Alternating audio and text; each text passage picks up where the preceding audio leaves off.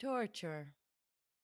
The action or practice of inflicting severe pain on someone as a punishment, or to force them to do or say something, or for the pleasure of the person inflicting the pain. A story I will share with you this Tuesday. What was the deal with William? Why was he so angry? A cold-blooded, angry murderer, just picking off girls like they were nothing. And a detective who, just when he thought he had him, he was right back on the chase again. This is the serial killings of William Lester Suff. Tuesdays with Trisha, episode 18.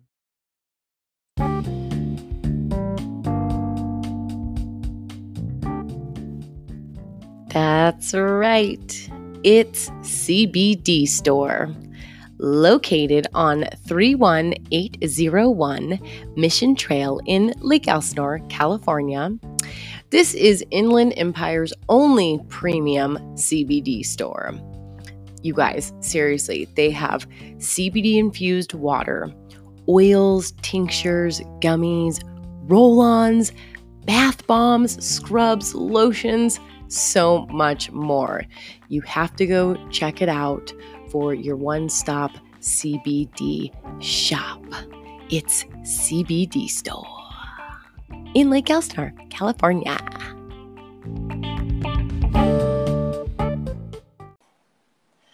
So welcome to Riverside, California for this week's episode. If you are just tuning in, welcome to the coolest place on earth. And if you are a repeat basic bitch, my heart is with you and thanks for coming back. This week, I have some amazing special guests with me.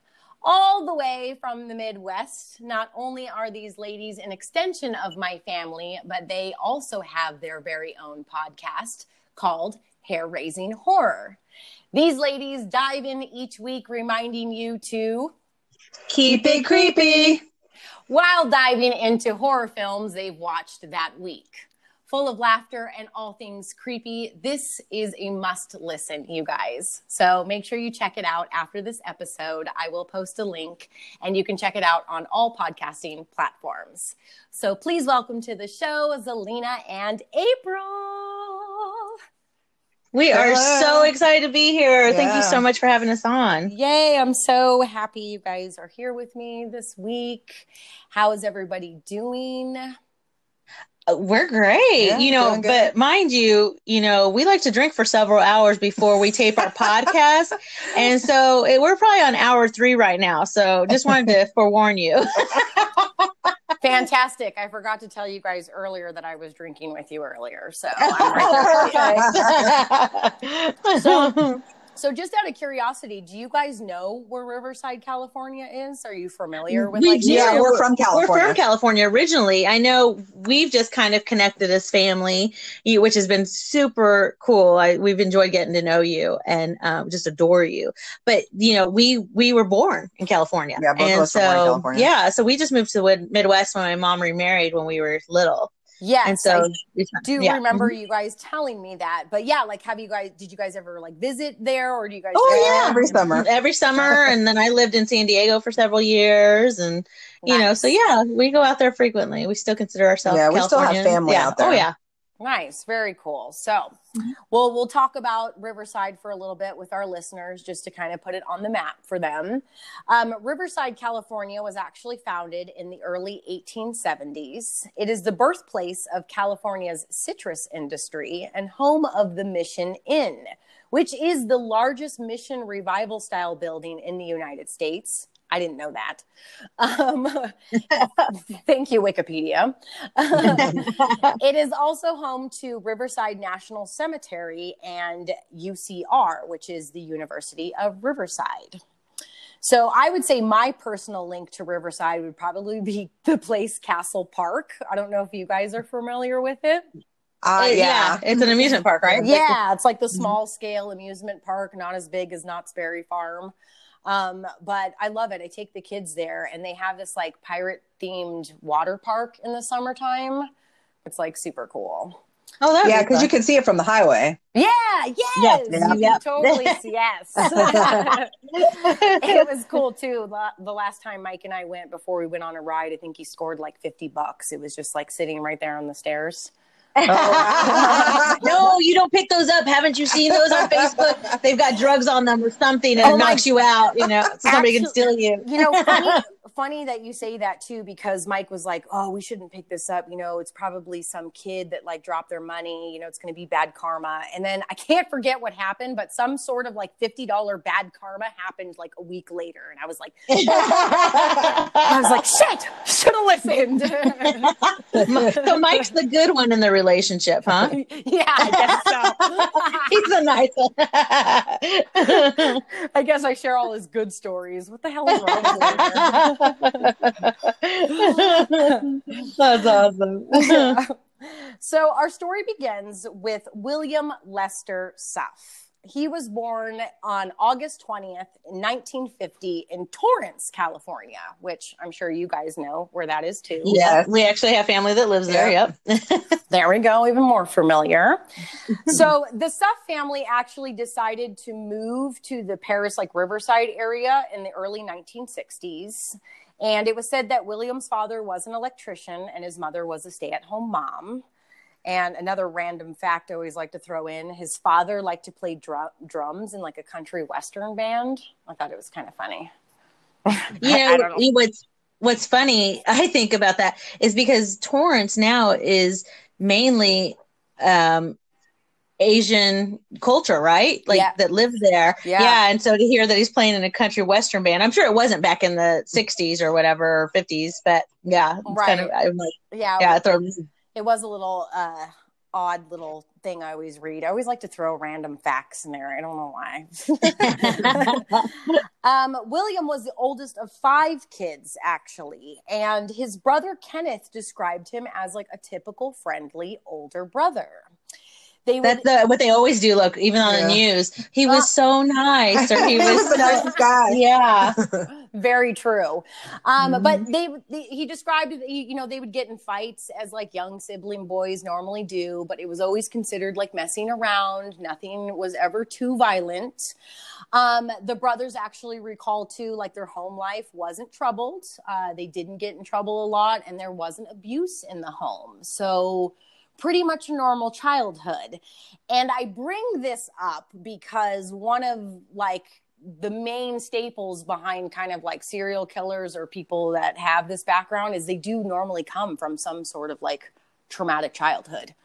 You know, that's normally like the MO behind a lot of this. So to read this about him was extremely interesting, you know, that he kind of just grew up normal. Well, and you're also looking at, like, you know, I have a PhD in psychology. You're looking at the nature versus nurture theory. Yes. So is a killer naturally born, or are they made into a killer? True. Yes. And that's a whole nother subject we can really get into. So when William got into high school and he went to Paris Union High, he wasn't the tallest or the coolest kid in class. He was actually short and stocky and was described as socially inept. He got D's throughout high school and graduated in 1968 at the bottom third of his class. I guess during high school time, too, his father and mother decided to divorce, and it looks like it was more of like the father leaving on the end. So it unfortunately forced the mother to be like a single parent and go on welfare later half of his teen life. Which I'm thinking they threw that in there because it probably made it a little bit tougher for the kids in the later life. It changed their social status, and I'm sure, like how, you know, confident they were growing up going to school. And I feel sometimes too, like the teen age is such a detrimental and they're affected. Yes, very impactful age. So after this, William decided to enlist in the Air Force, and this was in 1969. And that same year, he married his first wife. Her name was Terrell Rose. And he was sent to Carswell Air Force Base in Fort Worth, Texas. Are you guys familiar with Fort Worth? Because I'm not very much. Yeah. Yeah. Okay, cool. So he served only around 15 months as an aide in the pediatric ward of the base hospital. It was described that his marriage with Terrell was kind of a wreck. William was often jealous because his wife was younger than him. She was 16 at the time that they were married. Wait. What year was this? This was this was in 69, and she was 16 when they got married. So he was obviously over the age of 18. Yes. Right. And a lot of the times he would accuse her of like cheating, because she was like a younger girl. And this obviously ended in a lot of abusive fights. Now, so I said he only served about 15 months. So it was said that he was discharged from the Army in December of 1970, but the documents are sealed. So we don't know like why he was actually discharged. I only read that in court, like later on, he did explain that it was an honorable discharge and that he was actually never mandated to see a psychiatrist after. Well, though, my husband was in the military, and they don't seal those when they're honorably discharged unless they really work in secret ops and stuff like that. And it doesn't sound like he was. So I have a feeling that there's something they saw the crazy. Yeah. Yeah, they were obviously covering up something. And obviously in the military back then, it's the last thing they were going to do was reveal some sort of that. What are you talking about? The Army wouldn't do that. Right. So after he was discharged, the couple actually decided to stay in Texas. And he decided to pick up like odd jobs. First, he was like an ambulance aide. He was a delivery truck driver and even like a parking attendant. His wife, Terrell, was working as a waitress and a telephone operator. And like I said, the Suffs were far from perfect, but things seriously took a grave turn on September 25th, 1973, when the Suffs' 2-month-old daughter, Janet, was found dead on the floor of their apartment. Oh. Yeah, this was their second child together, actually. It looks like they had a boy first, and his name was William. So it's reported that William came home and found the infant on the floor. But the crime scene showed investigators something different. Ready for this? Besides the blow to the head that actually killed the poor 2-month-old child, she had pre-existing injuries that included 13 broken ribs, a fractured shoulder, extensive bruises on the face and arms, a bite on her abdomen, and a cigarette burn on the sole of one of her feet.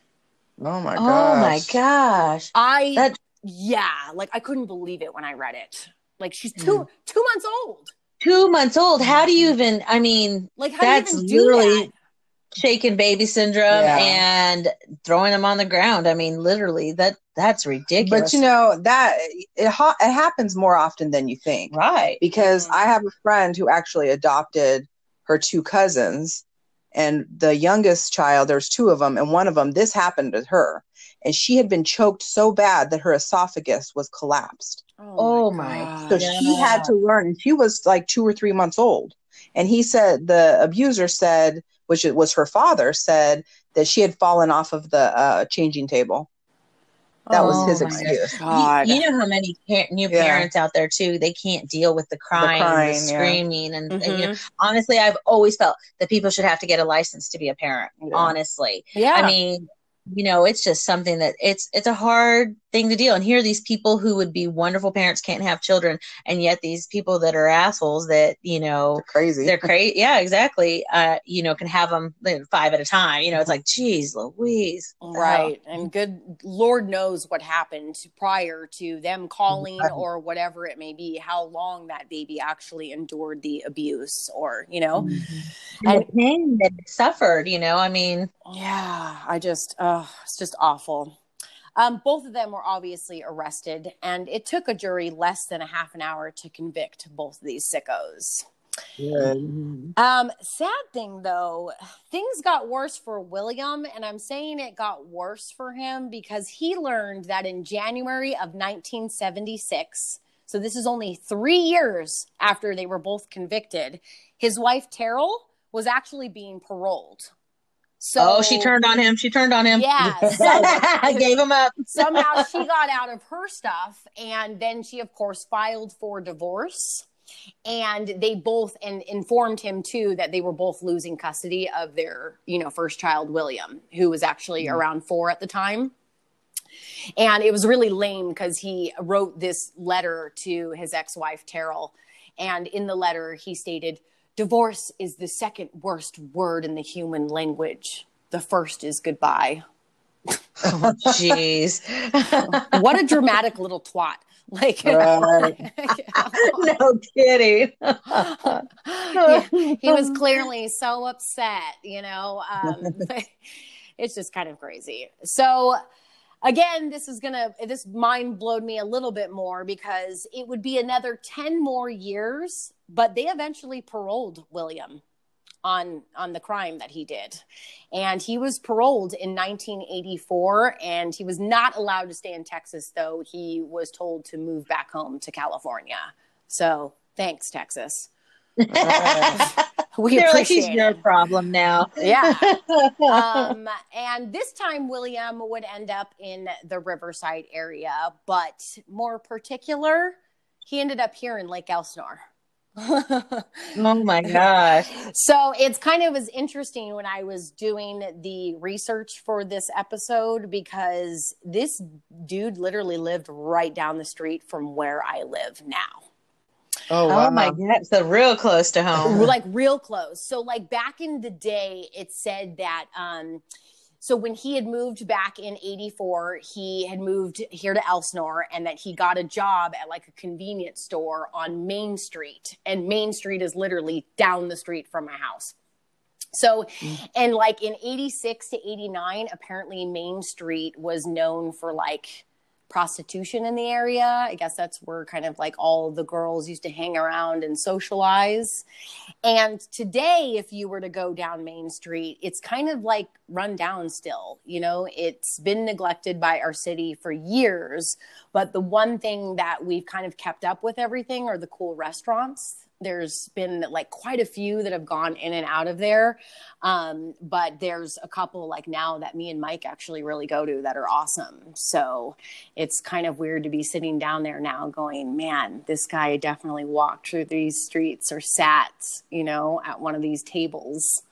Now, is the prostitution gone now from that Main Street, or are you like eating and looking out at girls? Some hoes walking by. Vegas, where they're passing you the little card. I mean, it's definitely not got the exception. I definitely don't see like hookers walking down the street like LA, but definitely is where like our homeless,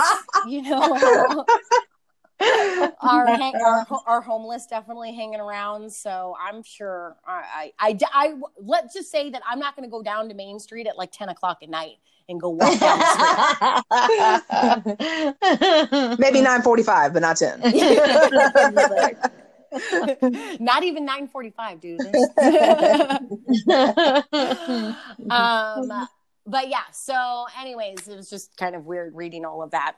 So anyways, he worked around the convenience store for a while. Eventually, in 1989, William got a job as a government stock clerk in Riverside County. Now, he worked in like a warehouse. He worked as a warehouse clerk. You guys aren't going to believe this. He worked as a warehouse clerk that delivered office furniture to like law enforcement agencies. With a felony record? No, like, yeah. So meaning he was like face to face with law enforcement on a daily basis during all of this time. I think somebody lied on their application. Right. They obviously didn't do a background check. You know what? Actually, upon thinking that, I'm pretty sure that like law enforcement agencies like that hire people that have like records and stuff because they know they can't get a job, you know, so they already know that they have them kind of like on tabs. So it kind of like didn't surprise me that he scored a job working like that. Like, I think that's something that like this place obviously knew, and maybe they were like, well, you know, this guy's like on parole, we better keep like track of him. So maybe I don't know, but it was quite a few years after he was paroled too. I mean, he was paroled in 84 and this was 5 years later in 89. So and things were a lot more lenient back then too. 80s, yeah. Right. They weren't exactly doing like background checks. And if it's been 5 years and he had like 5 years of employment working at like convenience stores or like whatever it may be in the area, maybe he just got freaking lucky. But the crazy thing about this was the time that he was working. Obviously, officers don't put all this together like right away, but there was a time that law enforcement officers actually recall using William Suff's desk at his work. Like basically they were like, oh, we need to get some furniture and hey, can we use your phone real quick? We got to make a phone call about this case that we're working on. Well, the case that they were working on happened to be the cases of the missing prostitute women in the area. So it's almost like he had a first hand on what was going on with the crime. Right. And that's how he was able to keep from being captured. Yeah, probably, you know, and it was probably something that they didn't put together yet. So the first report of cases started around January of 1988, and this went until January 1991. And I'm kind of brushing over this real quick and saying that there were 12 murders that were reported in and all around the Riverside County area. And all of them apparently were female prostitutes. But what struck most of my interest, that's going to bring this story all together for everybody, is when Detective Bob Creed comes into play. Now, I met Detective Bob Creed when I watched the episode Real Detectives. Do you guys know that show on the ID channel? Yes. Yeah, I like that show. So it's season 2, episode 2 of William Lester Suff. And it's kind of like the point of view from the law enforcement officer, which I dig all the time. And so when he comes into play on the case, they have now hit 15 victims in the area. All are prostitutes, all are female. And this lands us at about March of 1991. And this is also too when Riverside County law enforcement bring Bob Creed in and they implement like a giant task force. They're like, okay, we got to figure out this shit that's going on right now. And at this point in the game, they were able to put all of this together from the killer that they knew so far. Okay, so far they knew that the killer liked to mutilate his victims. He liked to kill by strangulation, and he also liked to rape his victims. So he was kind of like modern day Jack the Ripper a little bit. Yeah. I mean, that's, you know, kind of a copycat almost. Or even like BTK, I even thought, like rape, torture. Yeah, BTK was, yep. Mm-hmm. Who was from the Midwest. Here, from the Midwest. Yeah. They also knew from the previous crime scenes, from the evidence that they collected, that he had a tan cat because they found animal hair fibers that they were able to test. And they also found fibers from a red sleeping bag. So they assumed that the killer possibly was sleeping out of the vehicle they were using, or they thought the killer to be single, or they thought maybe the killer was even married or living with somebody, but that person must have worked nights because a lot of this was happening throughout the nights, kind of to give him the freedom of nobody like watching him, you know, like a wife being home, being like, where the hell are you at? You know? Mm-hmm. So it was also said, the law enforcement also described that they thought the killer was to be like a very overpowering person because they knew that he would move his female victims. They know that he would kill them in one place and then carry them to another location. So obviously somebody, you know, of muscles had to do this. It's really hard to drag a body or move a body. And also too, they only found one set of shoe prints around the area. So they only assumed that it was just one person working. Also too, you know, this is the early 90s. So unfortunately, DNA was still in its baby stages at the time. So law enforcement really had to do like a good fucking job about collecting all the stuff on the scene at the time.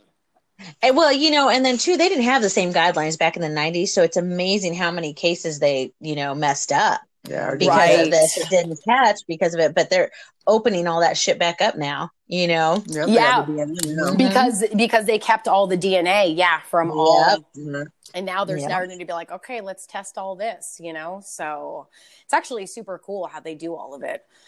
But you know, one of the weirdest things that I found in one of the victims was that the killer in the case had inserted a 91-watt light bulb.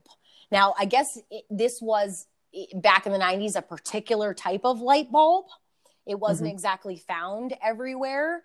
But he happened. Yeah, because that shit will blow up your electric. Right. Like, oh my God, can you imagine? Oh, your 91 watts.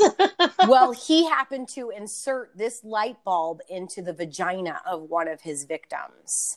And the coroner was pretty like shocked by it because it was completely still intact when the coroner did the examination. And all I could think is that's a big area. If it didn't break, She's a prostitute. Either that, or they said it takes like careful consideration. So, like, did he do it while she was alive, or you know, or maybe he was like getting kinky with her and did that, and then strangled her. Who knows? That, you know, I mean, we obviously know he liked to mutilate too. There was a lot of mutilation found. Maybe he was hoping it would break. Oh yeah. Maybe he was hoping it would break. Oh, right. Yeah. Oh, who knows? Oh. Huh. Interesting, though. But victim number 16 in this case was the one I felt that pretty much broke this case kind of like wide open. This was the case of Kelly Hammond. Detective Bob Creed and his task force were diligently working on the case when they came across Kelly Hammond. And Detective Creed actually realized that he knew this girl. So he used to see Kelly walking around every morning with her mom around the neighborhood. So he thought, this is really weird. I know this victim. Then as he was going back and looking at the other victims in the case, he also found another strange coincidence. He came across the case of Carol Miller. And when he decided to look where her body was found, he realized that there was also another really familiar place with him, as she was found in a field, and this field was actually attached to his grandfather's property. Oh. So he used to go there and visit his grandfather on that property as a child. And then years later, when he becomes a detective and starts working on this case, one of the girl's body, Carol Miller, was found on his grandfather's property. So it's kind of like two coincidences that this detective had. And I think like it really like had this detective's like head spinning. Because he talks about it like in the show, you know, he's like, dude, was this guy, did he know who I was? Like, was he aware of like what we were doing as law enforcement, you know? And at this point, they didn't know that he was working, you know, in that warehouse. So they had no idea how close of a connection everything all really was. They knew they still couldn't figure it out, and they knew that they needed, it was like time crunch at this point for the law enforcement task force. They were like kind of freaking out because they were like, if we don't find another, like we find him soon, there's going to be another victim on our hand. So how often was he killing?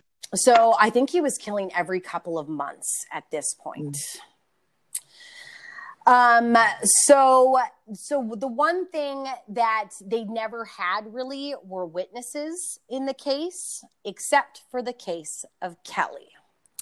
Kelly, the night that she went missing, actually was out with her friend, Allie Whitecloud. So Allie Whitecloud ends up becoming one of the only witnesses in all of these cases. And here's Allie's story. Allie says that her and Kelly went out to that fateful night and they decided to stop at a bar and have a few drinks. When they were there, they were sitting at the bar and a man that was older started to chat with Kelly and was getting friendly. He was chatting more with Kelly than he was with Allie, but, Allie kind of was chiming in there and, supporting her friend. Eventually, all three decide to leave, and it was Kelly in particular who wanted to leave with this man. Now, Allie obviously had her crime junkie smarts on and was like, this isn't a good idea, friend. I don't think you should leave with this stranger. But I'm sure you've all been in the position, I know I have, where you've had friends that are like, please just let me go. Everything's going to be okay. It's going to be fine. Don't worry about it. Blah, blah, blah. So sure enough, I think that's what ended up happening. And Allie let Kelly go off with the stranger man. No, man, our mom beat into our heads stranger danger. Yeah, I know. You don't go anywhere. You don't leave with anybody you don't know. I know, me too, man. I'm the same way. Like, I still say, like, if it's a little old lady and she's like, oh, Trisha, can you come help me with my groceries? Nope. I need help in the back of my trunk. No, old lady. Nope. Hell no. looks like your milk's gonna spoil because I'm not helping. It's so funny because I'm the same way, and so is April, and I'm like, man, people must think we're like assholes but it's like we do so many of these stories. And this is how it starts, people. This is how the bad horror films start, right. Yes. Somebody who you think is perfectly innocent and you want to be that good Samaritan. Nope. Yep. Don't do it. Exactly. And obviously, this is something that Allie comes to regret to this very day. As unfortunately, Kelly was found the very next day, dead. But Allie had more information to this story than we thought. You see, Allie was smart enough to actually go up to the guy's vehicle before they left. And she looked inside and happened to notice that he had a van. And in the back of his van, oddly, was a red sleeping bag. And then when Allie also went to police, she provided the clothing that she wore that night. And they were able to remove tan cat hairs from her pants. So they knew damn well that this was now connected to the man that they were looking for. The guy that killed Kelly is the guy that's been killing all of these women. And they knew this. They just didn't know who. And they kind of didn't know where to start. But karma has a lovely way of coming around because on January 9th, 1992, William Suff was driving and made an illegal U-turn.